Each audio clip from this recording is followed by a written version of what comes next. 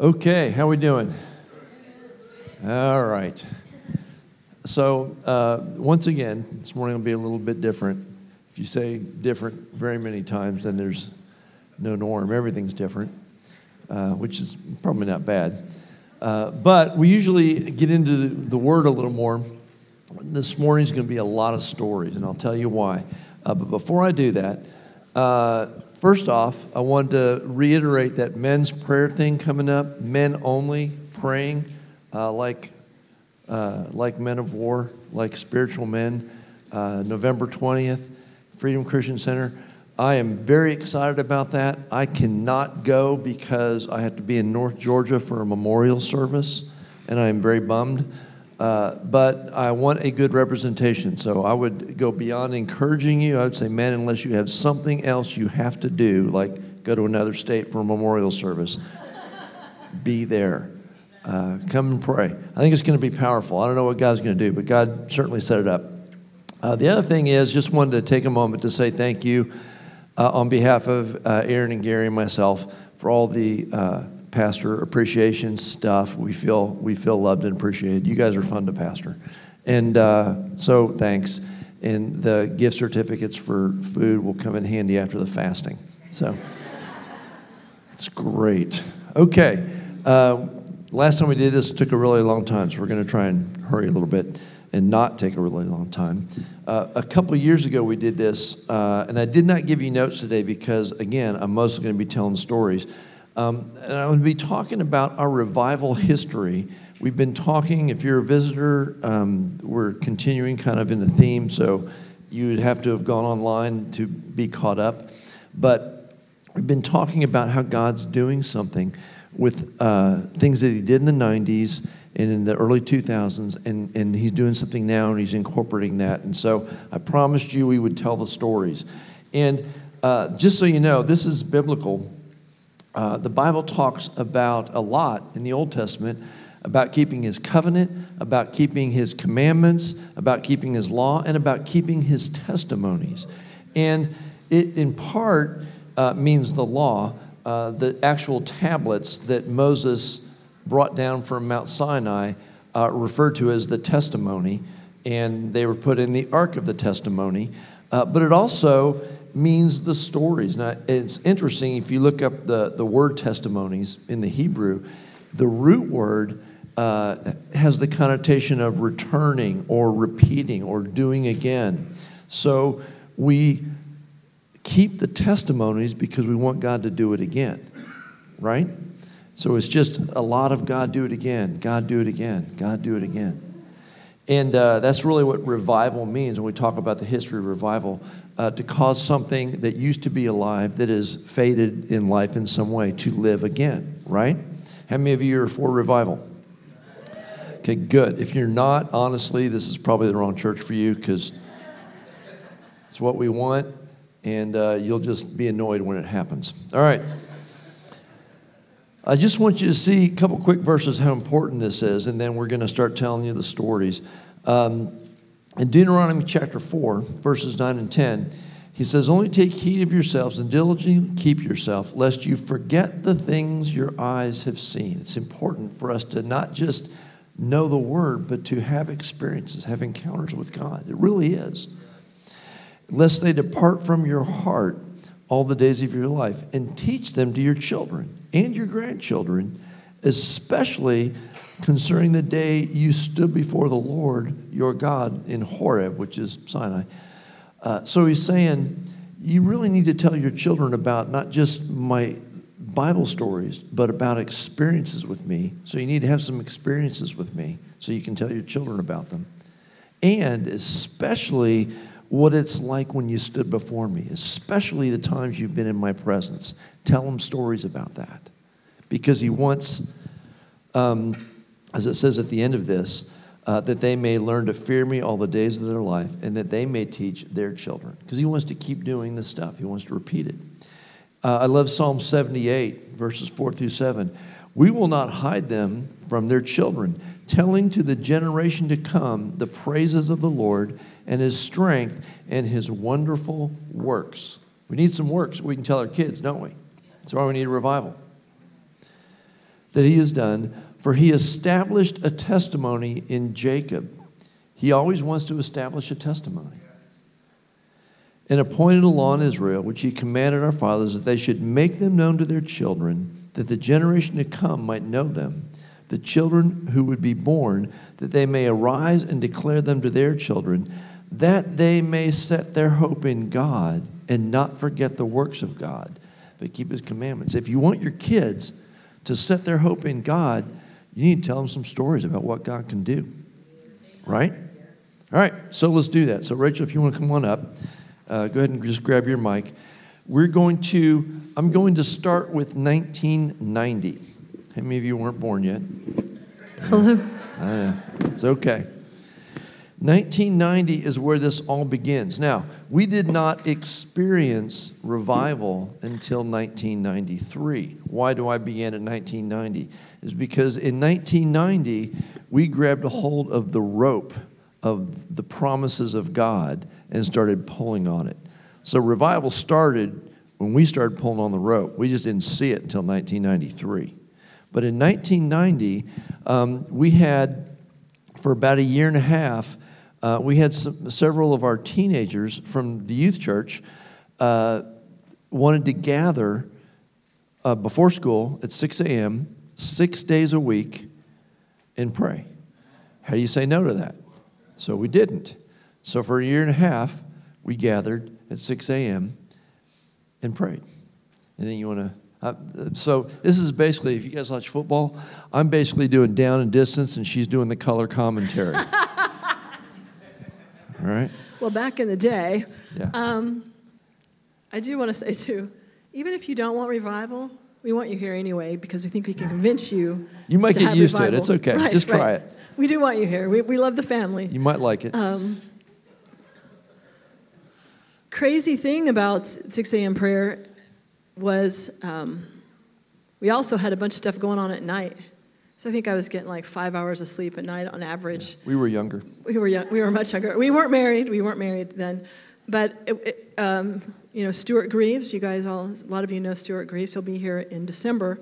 I was thinking about this, like, what stories do I want to tell? Because I'm getting older and I forget some of them, and you don't want to just drag out, well, and then Monday we did this, and Tuesday we did this.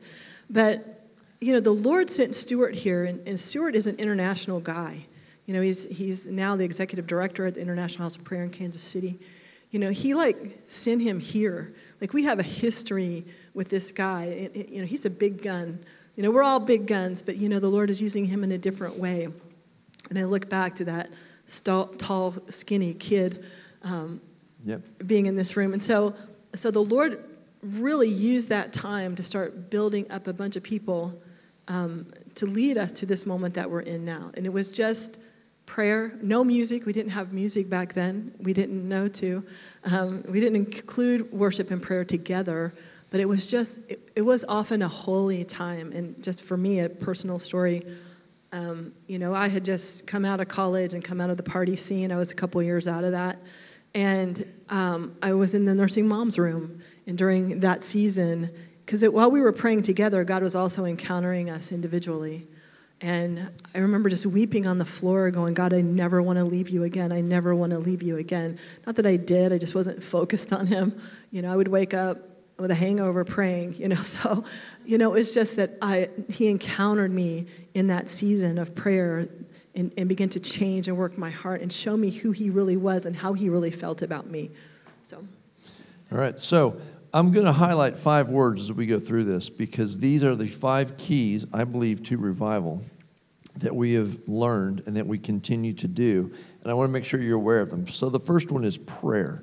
We started praying. Mm-hmm. I cannot find, and I've read a lot of books on revival, I cannot find a revival anywhere that didn't have a lot of prayer preceding it. So, spring of 1992, a couple years later, something interesting happens. And again, I'll give you the highlight word, and that is unity. God commands a blessing on unity, Psalm 133. And so that's always been a high value. And so we did this interesting thing. We met a couple other youth pastors, Lance and Shannon Olinsky, and we we ended up calling it High Calling out of Philippians 3. And we began to partner with them. And at its heyday, and we did this for years, there were 4 or 5 youth churches partnering together, just going for it. We started out like most youth groups start out, sex, drugs, rock and roll, and pizza. And we're against the first 3, What? Wait. Yeah. So, and real quickly, I went, well, this is silly. I don't have a 12-year-old Bible. I just got this Bible here. So let's just get close to Jesus and His holiness, and all that stuff will take care of itself. And that kind of worked. And so we met other people who were like-minded. And so we would have 4 or 5 churches where we would sit down in November, we'd plan our year. And we each had our weekly meetings at our church, but then we would do all our youth retreats together and our monthly activities together, and we'd go on mission trips together, and we were doing all this. And we'd have youth attending 3 youth churches at once because we met on different nights and doing all this stuff. And so we had this incredible unity thing going on where we were just going for it, and we would get a bunch of teenagers together going for it. And in the midst of this, we have what I call the prayer ultimatum, which I'll let Rachel tell you about. And I just want to say, we met Laura Gonda in this season. So she was a fruit of that because she was going to Freedom at the time. And here. Yeah, so and somewhere else, I think. The color commentary is, we got married in March of 92. And so we had been praying. So we start praying in 90, right? We're praying 6 mornings a week, 6 a.m. We get married in March of 92. About a month later, we're running like 60 kids, so at youth. And we leave a youth meeting, and we drive to our little apartment over in Windover. And I said, I don't want to do this anymore. This is boring. I don't know why they're coming, and I can tell you I don't want to go.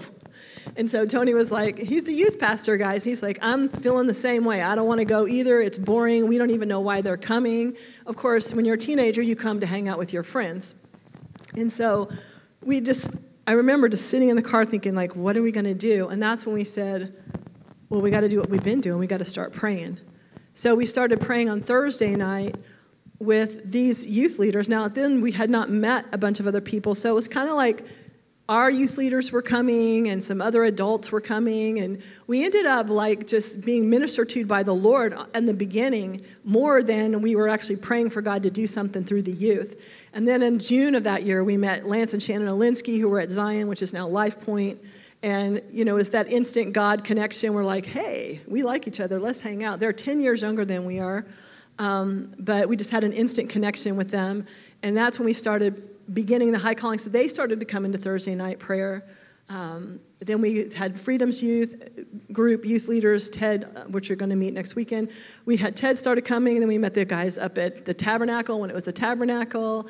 And so that's how we began to pray together. And God began to move among us leaders first and touching our hearts. And then He began to spill out into the youth meetings. So the ultimatum, and if you're going to give God an ultimatum, I recommend it be very polite. It was a very polite ultimatum. We basically said this: God, yes, if you aren't going to do something, we don't want to do this anymore. That's what we said. But we will pray. That was, I think, the important part of the ultimatum. So I say polite because, we can't really hold anything over on God.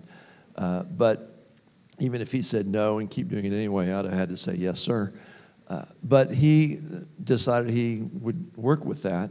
And so we met every single Thursday night just to pray for the youth. Now, so what comes out of that, Should we tell the funny Jack story?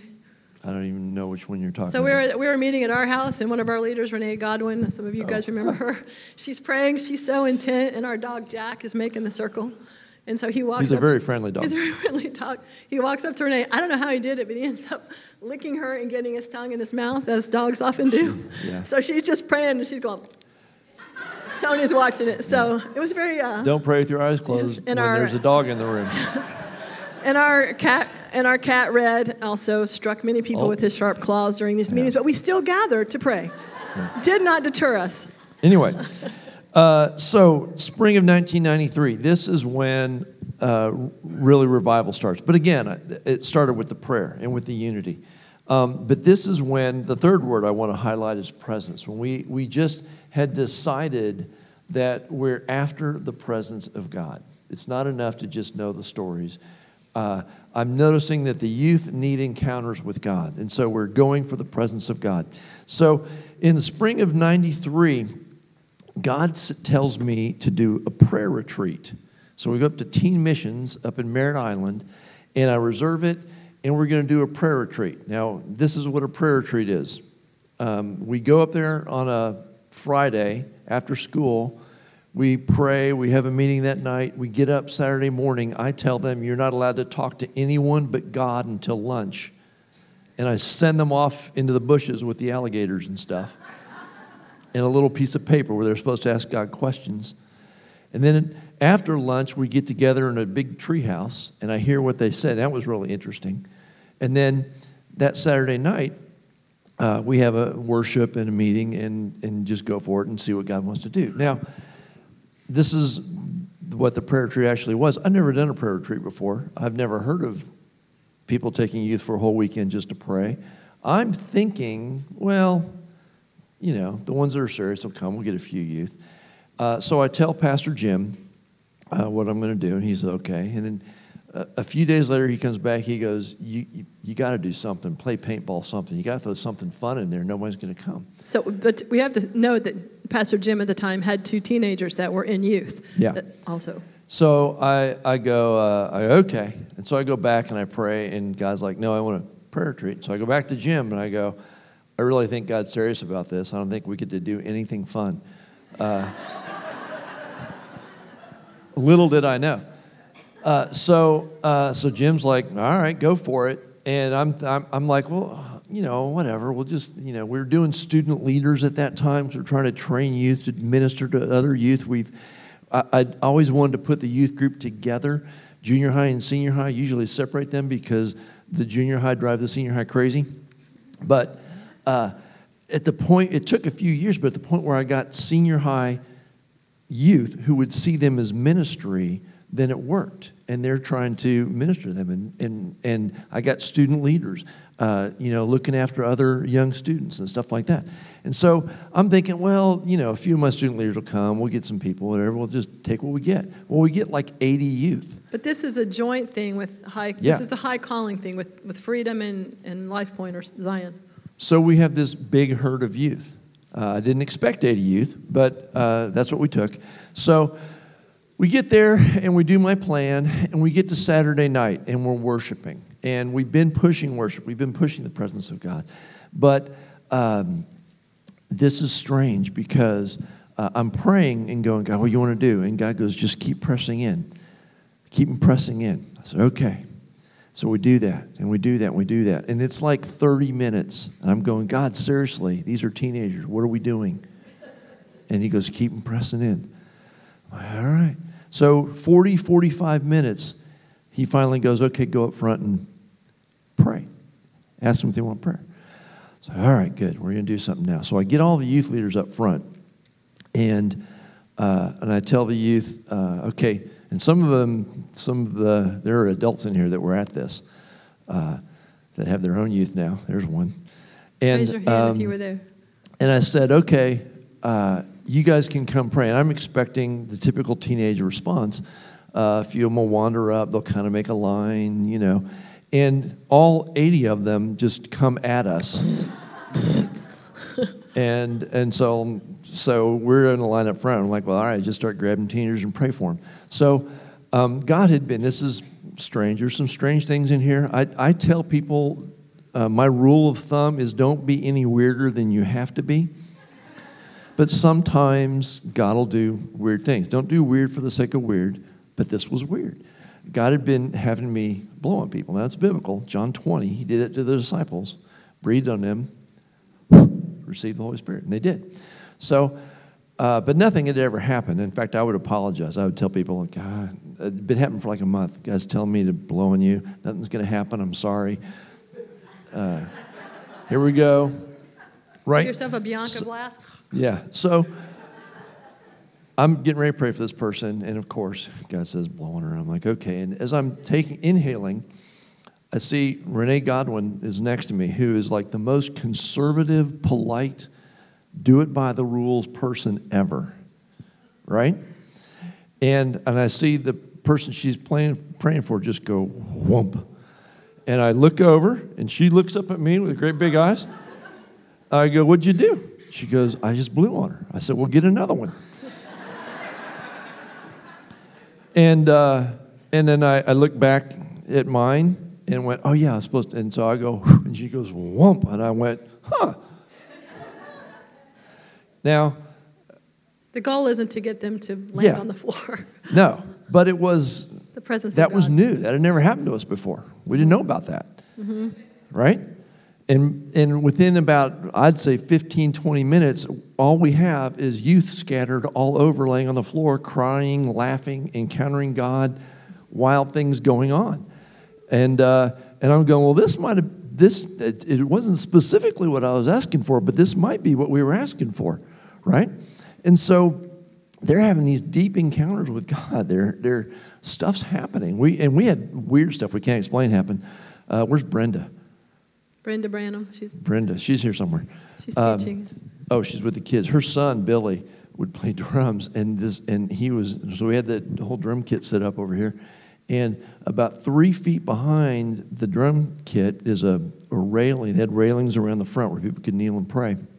And I'm watching in the middle of worship, and he flies off now no one's near him. No one's near him. And he flies off the drum kit, and he's stuck about 3 feet back, crumpled between the rail and the stage, and it looked like something just kicked him in the chest and punted him off the drum kit. And he's just out. And by this point, I'm not even concerned. I just go, that was interesting. Here's another one, I remember Josh Franklin. He'll be one of our speakers coming up. Josh Franklin was sitting back in the chairs, and looks like he's kind of melting, and he's kind of laying there and I thought, oh, look, God's touching Josh. And then I realized Ted goes back to help him, and I found out later his head was stuck between two chairs. He's just kind of hanging there because he can't move his body. His body doesn't work anymore. And so I don't totally know why God does all this stuff. I know our body can't handle all of God. But we just kept having stuff like that. And the more important thing was they were encountering God. They were going deep. They were getting personal. So that's just a couple of those from when we began to pursue the presence. And so these prayer retreats, we did these every year for 20 years. And every year God would show up and do stuff. So any add to that? I think, I don't know where you're going. I think one of the fun things was when we brought it back. It wasn't just at the prayer retreat. It came home with us. Oh, yeah. So we started seeing it manifest on, God doing things to people. I don't say manifest, but God doing things with people on Sunday morning. It was at every youth church. We would have some ministry going on, kids getting touched. And so kids are bringing their friends. And so we had this one kid come in. It's one of my favorite stories. Yeah. He had a Megadeth T-shirt on, and he walks in with a Megadeth attitude. So I think he's here with one of his friends. He doesn't really want to be here. So we just do our worship. There's a little student teaching. We go back into worship. Next thing you know, he's down on the floor, face first, down on the floor, kneeling down. I think Tony goes over to say something to him. He couldn't have been more bored during my teaching. No, he couldn't have been more bored, right? Tony walks over to him and is like, what's going on, man? He's like, dude, God's here. And so he encountered mega life. But just that no one touched him. No one talked to him. No one did anything. He was just like, dude, God's here. So I walked away. All right, just stay there. Good. Yeah, so we had this going on at youth church continually. I mean, it came back with us. And every I forget when we were meeting Saturday nights, Sunday nights, because it changed. Sunday, I think. It just kept going on. And so we come up to, we would do youth Sundays where the youth would take over the service. And so we're praying in the morning before Youth Sunday, and I'm thinking, And I go, because I'm watching what's happening, and I go back to... So Youth Sunday was probably like a month and a half or a month after the prayer retreat. So I go back to Pastor Jim, and I go, stuff's going to happen. when we have the youth pray for people. And he's like, all right. So we have the youth up front. Sure enough, Dell's come up. You're going to let the youth pray for him because that's cute, right? And the next thing I know, I just got adults laying all over the stage up here, or all over the front up here, out in the Spirit, or laughing, or crying, or whatever, just like the teenagers. And we didn't warn them. That just was the deal. That was what this thing looked like. Now, so that kept going, and then you may be aware of this next part. We're going to move up to about a year and a half later, January of 1995. Now, somewhere in 94, there began to be the Toronto revival. How many of you are familiar with that? Okay, good. So you know how wild and crazy that was. People like Heidi Baker came out and stuff like that. Well, we're already kind of doing that, and we're getting mixed reviews with the youth. Some people thought it was great. Some people, we had parents showing up at youth church because God's showing up, and I'm like, okay, you have to stay in the back, but you can be here. And then we have parents who are concerned and think I'm crazy, and they could both be true, but it's a good crazy. So anyway, we have the Toronto thing going on now, and Pastor Jim and Pastor Gary and their wives go to Toronto to see that. And so it's going to end up, what's going to happen is they're going to come back different. Now things are going on more than just at Church on the Rock. They're going on in different areas. And so you may have heard that it happened at the Tabernacle Church. It didn't really happen at the Tabernacle Church. It was happening at any church in our region who wanted it to happen. And we invited Randy Clark to come in January of 1995. And just like on that Sunday morning with the Youth Sunday, we knew what was going to happen. So we had this incredible unity going on at that time. We would do a pastor's retreat, and we'd get 40, 50, 60 pastors from different denominations and everything, go spend 3 days praying together. And so a large group of these pastors said, well, let's have Randy Clark for a week. He ended up staying longer because he was having fun. And we'll just pick the biggest church in the area, which was the Tab at that point, because it would hold, I think, 1,200 people if we really packed them in.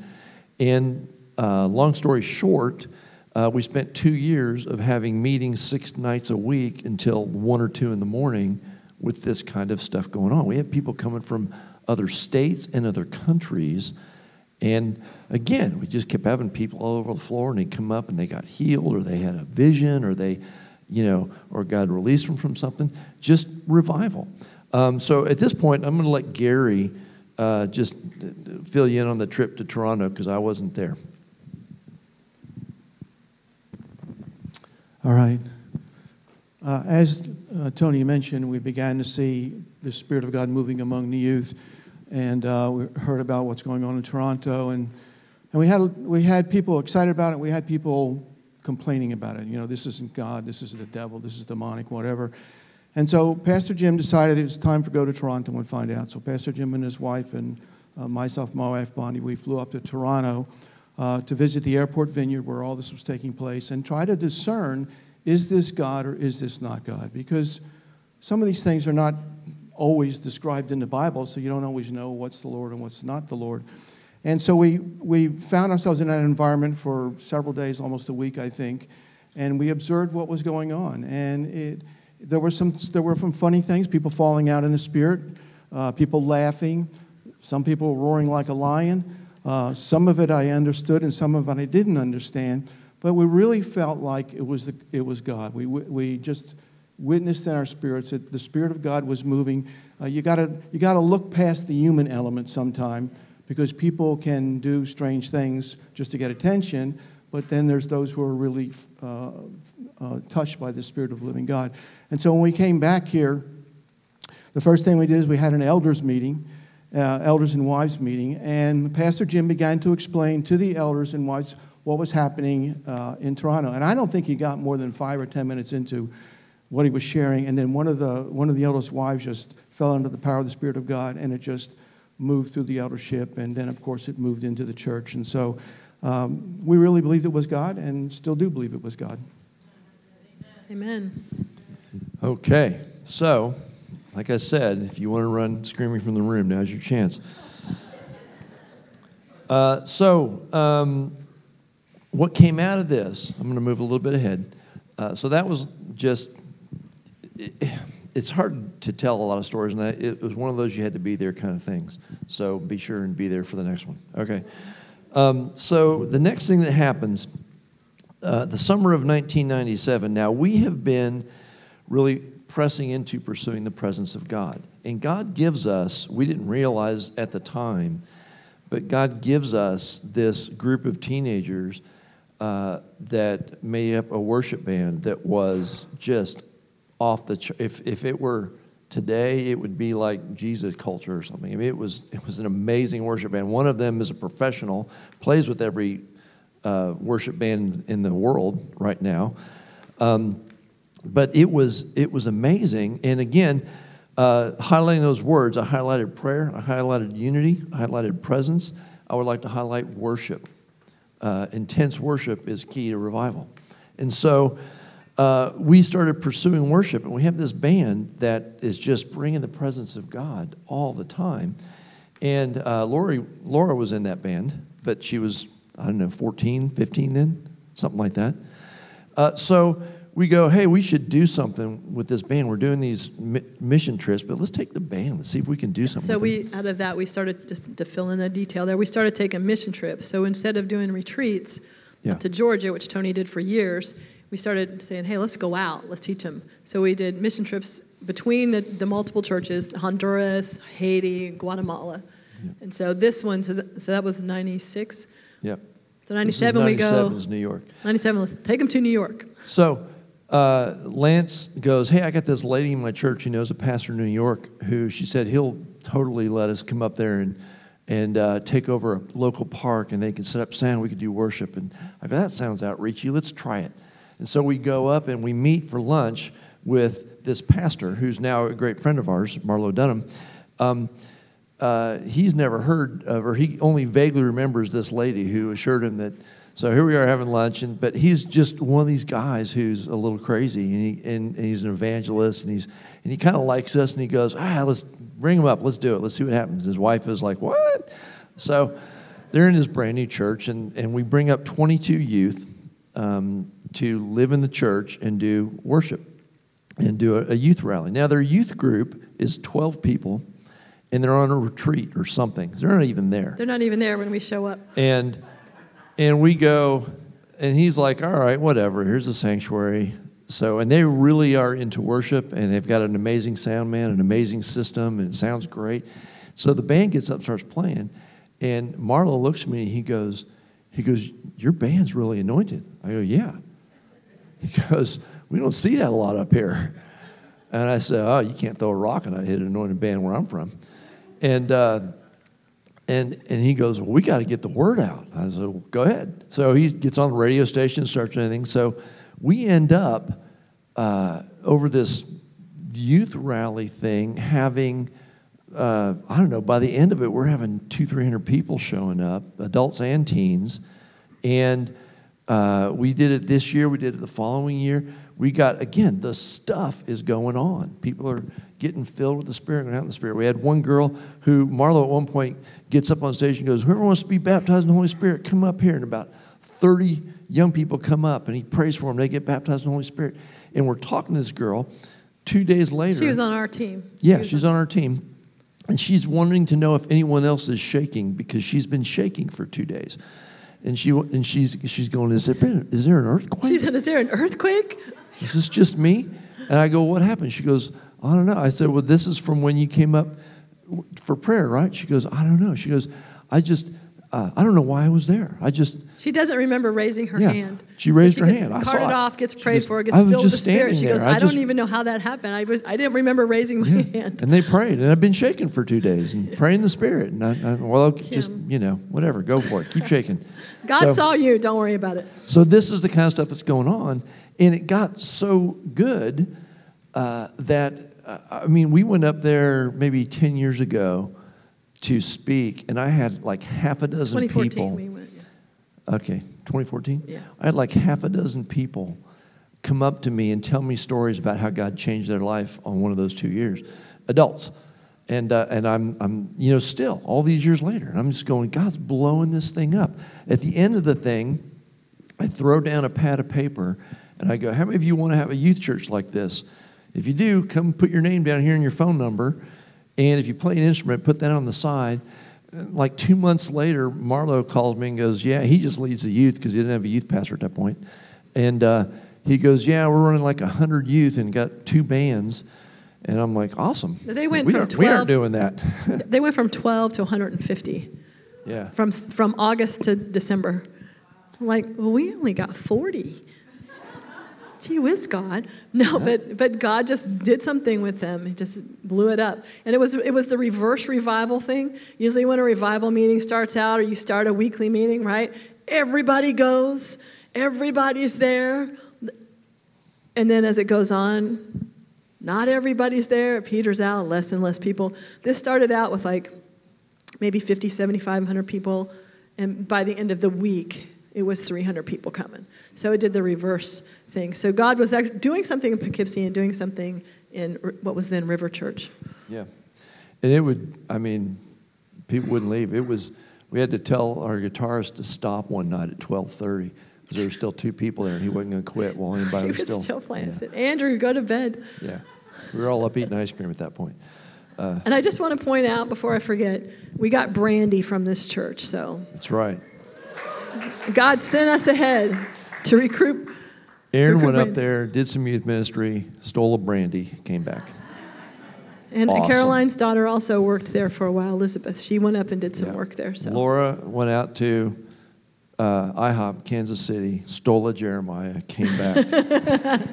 Teenagers, this is the way you do it. Go get someone, go get a first-round draft pick, and bring them back. Okay, so going on, I'm gonna try. So the next thing that happens is we get to thinking, I wonder if we can do something like this here where we live. And so we start doing these basically youth conferences. We called them, they started out being one thing, but then IHOP was using that name after they decided, and theirs was just way bigger than ours, so we had to come up with a different name. So we called it In the Fire, and we started doing them from 2001 to 2006 at the Melbourne. The first couple, I think we did a Vineyard, but then we were at the Melbourne Auditorium, downtown Melbourne, because we were getting 200-300 people showing up at the conference. We started doing these In the Fire conferences. How many of you attended one of those? Okay, good. So again, it was a lot like what had happened in New York. We had guests. We kept getting guest speakers from IHOP through Stewart, Lou Engle, and Jill Austin, and Sean Bowles. Yeah, Sean Bowles and guys like that.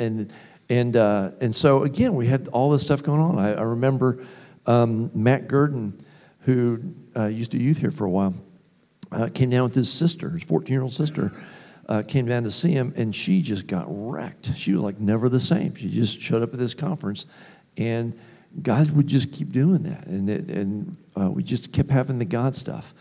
And so those were intense. And again, it was one of those you had to be there kind of things. But God was moving. And by the way, our worship leader for all of those conferences was Javier LeBoy, who was a local youth pastor at the time and was using our youth band and part of his band and all that. So if you're thinking on this upcoming weekend, I'll do Friday night, Saturday night, Sunday, I'll probably take off Saturday. I wouldn't because Saturday, Javi's leading worship. And so I'm looking for a In the Fire Part 2. He's a really amazing worship leader. You do not want to miss Saturday morning. I'm just saying. So anything you want to say about In the Fire? They were fun conferences. You guys were there. I want to emphasize one of the things is we see the manifestation of God move by people laughing or crying or maybe going out in the Spirit. But the goal is always to touch our hearts to God's heart. The goal isn't to see stuff happen. And so the goal, in some of these things, when you have people coming who are hungry like in the fire and like what happened in Poughkeepsie, is that people wanted to know God. They wanted to touch God. They wanted to experience the heart of God. And so that's really what we're going for. We want his heart for not only our own lives, but for the community. And for what he wants to do in the earth. And so these conferences, to me, in the fire, we had some amazing, amazing times of worship. We had this one session where we all just harmonized. Wasn't it like for 45 minutes? It was just, and Jer was doing this low, bassy thing, and it was just all vocalization and Bob, you would have loved it. Just harmonizing just for 45 minutes, but it was all unto the Lord. It just wasn't sound. You weren't just doing a thing. It was seeing what God was doing, and you begin to experience God in different ways. Your different senses begin to experience him. And so those were some of the things that I really loved about those conferences. It wasn't we just came, we sang some songs, we sat down, we got a nice teaching, and we went home. All of our senses were taking in God. All of our senses were experiencing God, not just our heads, but our hearts, and even at times people's bodies, feeling a touch of the Lord on their heart and mind. Okay, so coming out of that, with all these prophetic people coming in the fire conference, we're getting a lot of prophetic words. And almost all of them were, they were, really good about what God wanted to do, but almost all of them were conditional. Talked about how we needed to press in, we needed to lay hold of the promises of God. And so we became very committed to persistence. That's the fifth word I want to highlight. Prayer, unity, presence, worship, persistence. We made a decision, and you have to make a decision. If you go by your feelings, you won't make this decision. We made a decision that we were going to be persistent in the pursuit of these prophetic words in prayer. And so we had learned how to do harp and bowl prayer from IHOP, and we were doing it a lot. And so we started Fire Dweller, and it ran from 2002, concurrent with the In the Fire Conference, to 2009. And for most of that time, we were meeting in downtown Melbourne at the old, his place, which is the oldest church down there. We were meeting there. Now listen, guys, every Friday night, I hauled a trailer down there full of sound gear. We set up a full band of youth every Friday night, not once a month, once a week. Every Friday night, we've got between 50 and 80 young people down there spending about 2 hours in harp and bowl prayer for the city every Friday night. And we did that often. Well, we did that for, 7 years? I think it was 2008. Okay, 6 years. We did it for a long time. And the last couple of years, we had moved to a different church, and it had kind of faded. But guys, we were just going for it. We started it with like a 40-day fast that a bunch of teenagers got in on. And then we were kind of focused on downtown, and I kind of felt God poking me about Tuesday and Thursday night prayer. And so it was a little crazy. And so whenever I needed to do something crazy, I'd get Ted to do it with me because he's crazier than I am. And I said, Ted, I feel like we're going to prayer walk in downtown from like midnight to 2 or 3 in the morning on Tuesdays and Thursday nights. And he's like, yeah, I'm there. All right. So we start doing it. And we keep having these odd God experiences and God encounters. In fact, I had this one place, I'll tell you that in a minute. The teens hear about it, and I'm just thinking it's me, and I'm not going to ask teenagers to come out at midnight and walk around downtown Melbourne and pray with me. But they start hearing about it, and they want in on it.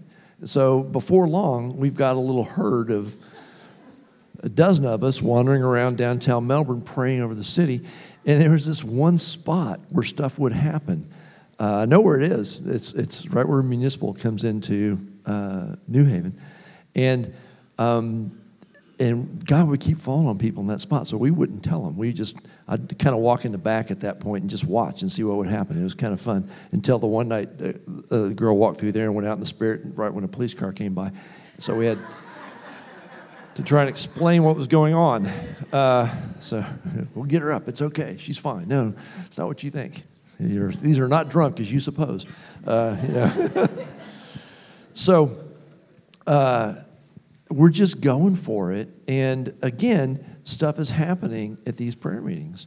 Now, after the 6 or 7 years, some of the youth pastors weren't youth pastors anymore. Some of the teens were growing up. We got down to having a dozen or so showing up, and there came a point where we went, well, this has run its life. It's time to move on to something else. But there was, you wanted to tell any fire dweller stories? I know you like the one with... Bo with Lori. Where's Yeah. Lori? Is she in here? By the way, Tuesday and Thursday morning, we have prayer, and it's roots. Go all the way back to 1990. So if you're like, dang, I wasn't here. I missed out on it. Tuesday and Thursday morning, you can come, 7 a.m. We don't make you come at 6 anymore.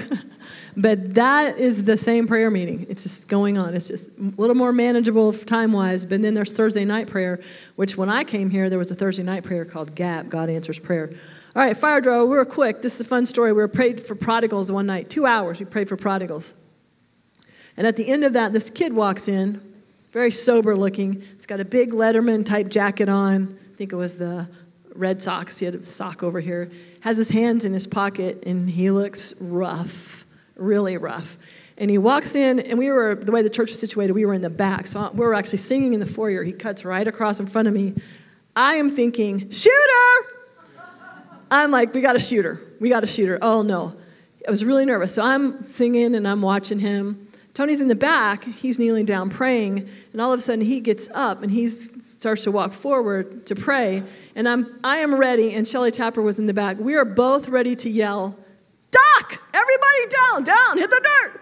And so then the kid, he has one hand behind his back and one hand in the pocket. So I am really watching this kid. Tony comes up to pray, does not get shot, and goes back down. And then we continue on, and the kid, so the pews are over here. The kid moves in towards the pews. And guys, we are watching. We are watching the presence of God melt this kid. Melt him. So then, as soon as the meeting's over, Lori McCowan makes a beeline for him. His name is Bo. That day, he'd gotten out of the Department of Corrections. He'd gotten out of prison. He was 26 years old. He served 11 years for first-degree murder, killing his sister's rapist. It was a family friend. Found out about it, took a gun, waited for him, shot him, put the gun down, and waited for the police to come get him. Just that day, and you could feel that murderous spirit on him. So we prayed for him. That just melted off of him. It just melted off of him. 2 hours, God set us up to pray for this kid. We think he doesn't have anywhere to go. Lori takes care of him over the weekend. He comes to church on Sunday, gets baptized. Find out he has family in Alabama that's been praying for him. Put him on a bus, send him back to Alabama. And to this day, we don't know what happened to him. I wish we did, but... Yeah. That's a signpost. We're not supposed to just have one bow. We're supposed to have many bows, many bows, many bows, many bows, many of them. So that was just a Friday night at Fire Dweller. What did you guys do last Friday? Okay.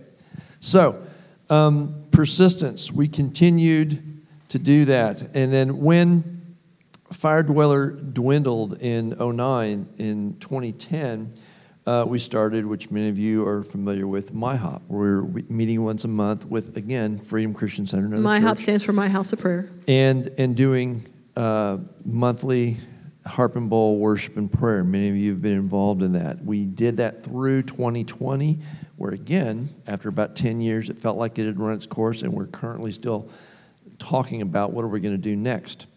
And I just want to remind you, I already talked about this, that we started doing weekly pastor's prayer every Thursday in 1988, and we're still doing it. 30-some years later, we're still, I think it's 30 years, we're still doing 35. We're still doing pastor's prayer every Thursday for an hour. It's just a bunch of pastors. Lately, it's been 15 or 20 pastors. It's getting really good. I told you about how they just sat there quietly in the presence of God last time. And I don't know how often you've seen a group of 20 pastors sit quietly. That's something. Nobody was talking.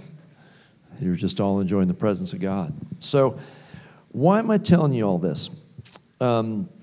Because I want you to see that from 1990 until now, we have been continually pursuing revival. There's this rope, if you will, of prophetic promises hanging here that we grabbed a hold of in 1990, and we've been pulling on it.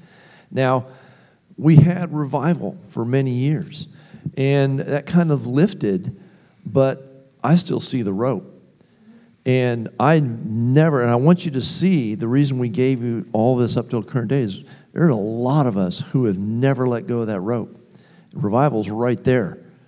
It just lifted. We're pulling it back down. You can grab hold of that rope with us anytime you want. I was going to say, teenagers, man, grab hold of it, challenge us. Say you want it. Our ceiling is your floor. So how great do you want your floor to be? So, go for it. So part of this weekend coming up is just grabbing hold of that rope and going, God, do it again. We're keeping the testimonies. One more time, God. Pull that down. That's still up there. It's just lifted. That's the whole point of God reminding us of all the stuff from the 90s and about the new things He wants to do. Does this make sense? All right, so if you want to go ahead and get the band ready, I want to give you just this before we go back into worship. And I want to give you two prophetic words. And actually, Rachel, I'll let you do the first one. In 1 Timothy 1, Paul charges Timothy to do warfare according to prophecies he's received. That you wage the good warfare. So in other words, in the same way you would use a passage of Scripture to do warfare, like the sword of the Spirit, he's saying use the prophetic words that are from God also to declare. So just to declare in the heavens, just to say, God, you said, do this. I'm grabbing hold of that rope. I'm pulling on this word. And so the first one was in March of 2011. We've talked about it before. Terry Bennett. So you want to cover that one? Yeah, just real quick. Can somebody also grab Aaron? Tony and I were driving the car February of 2011, and we were telling 90 stories. We're talking about the 90s again. And I was like, ugh, it's 2011. Good grief. Do you think that the best is in the past? And he goes, oh, Lord, I hope not. What I actually said was, if it is, I'm going to do something else. Yeah, we're going to do something else. Because you just start to think, this is just going to be this, little average Christian. God, there's got to be more. That's where we were at. God, there's more. We know there's more of you. We've read the book. So a month later, we get invited to a meeting down at Open Door House of Prayer in Fort Pierce, kind of invitation only. Terry Bennett was there. He was one of the guys that came to Fire Dweller back in the day, in the fire conferences.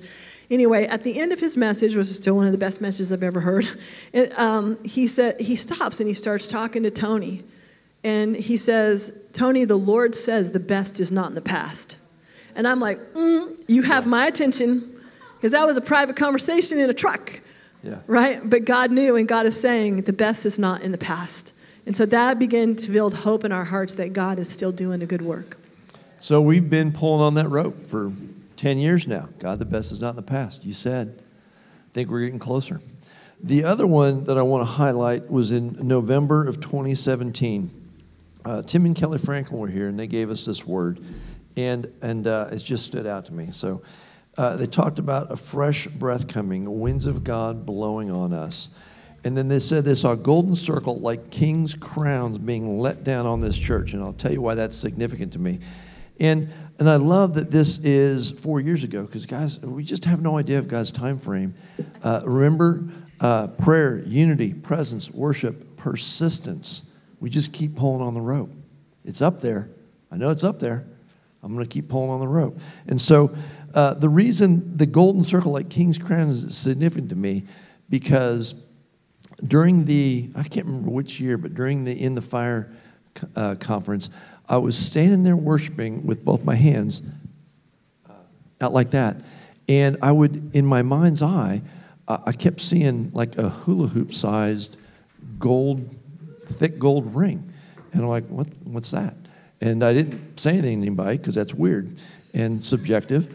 But it kept happening for weeks. It kept happening. And I'm like, God, why am I seeing a gold ring in my hands? A big one, a great big ring. And all I could get from God was the sense that it has something to do with glory, God's glory. And so when they said, yeah, I see a golden circle like a king's crown being let down on this church, I went, well, that might be that glory thing. Huh? That sounds good to me. And he says, there's a kingly anointing here, an open heaven. But here's the part I want you to hear, and this is part of the prophetic words. So often prophetic words are conditional on our response. And it says you need to grab hold, you need to step into it. Don't shrink back. There's a smoldering fire. It's up to us to fan it into flame. So that's why we're pushing for grabbing hold of the rope, pulling on God. Who knows? I have no idea what God's going to do, when he's going to do it. I just know it's up there, and I ain't letting go of the rope. So I'm hoping if enough of us hang on that rope, we can pull it down. Amen? Does that make sense? All right, so let's take 20 minutes or so. We can go 5 minutes over because, we talked, there was 2 of us, so that should get us an extra 5. Let's go into worship, and let's just, guys, I just want you to believe that God wants this more than we do. And Lord, let's just worship him. Let's just believe that he wants to do good stuff in our midst because he's a good God who pursues us with goodness. And let's just see where we end up. Amen? Remember, this week is our Go For It week. Friday night, Saturday morning, Saturday night, Sunday morning, Sunday night for the youth and the 20-somethings. Just going for it, seeing where we end up. Amen?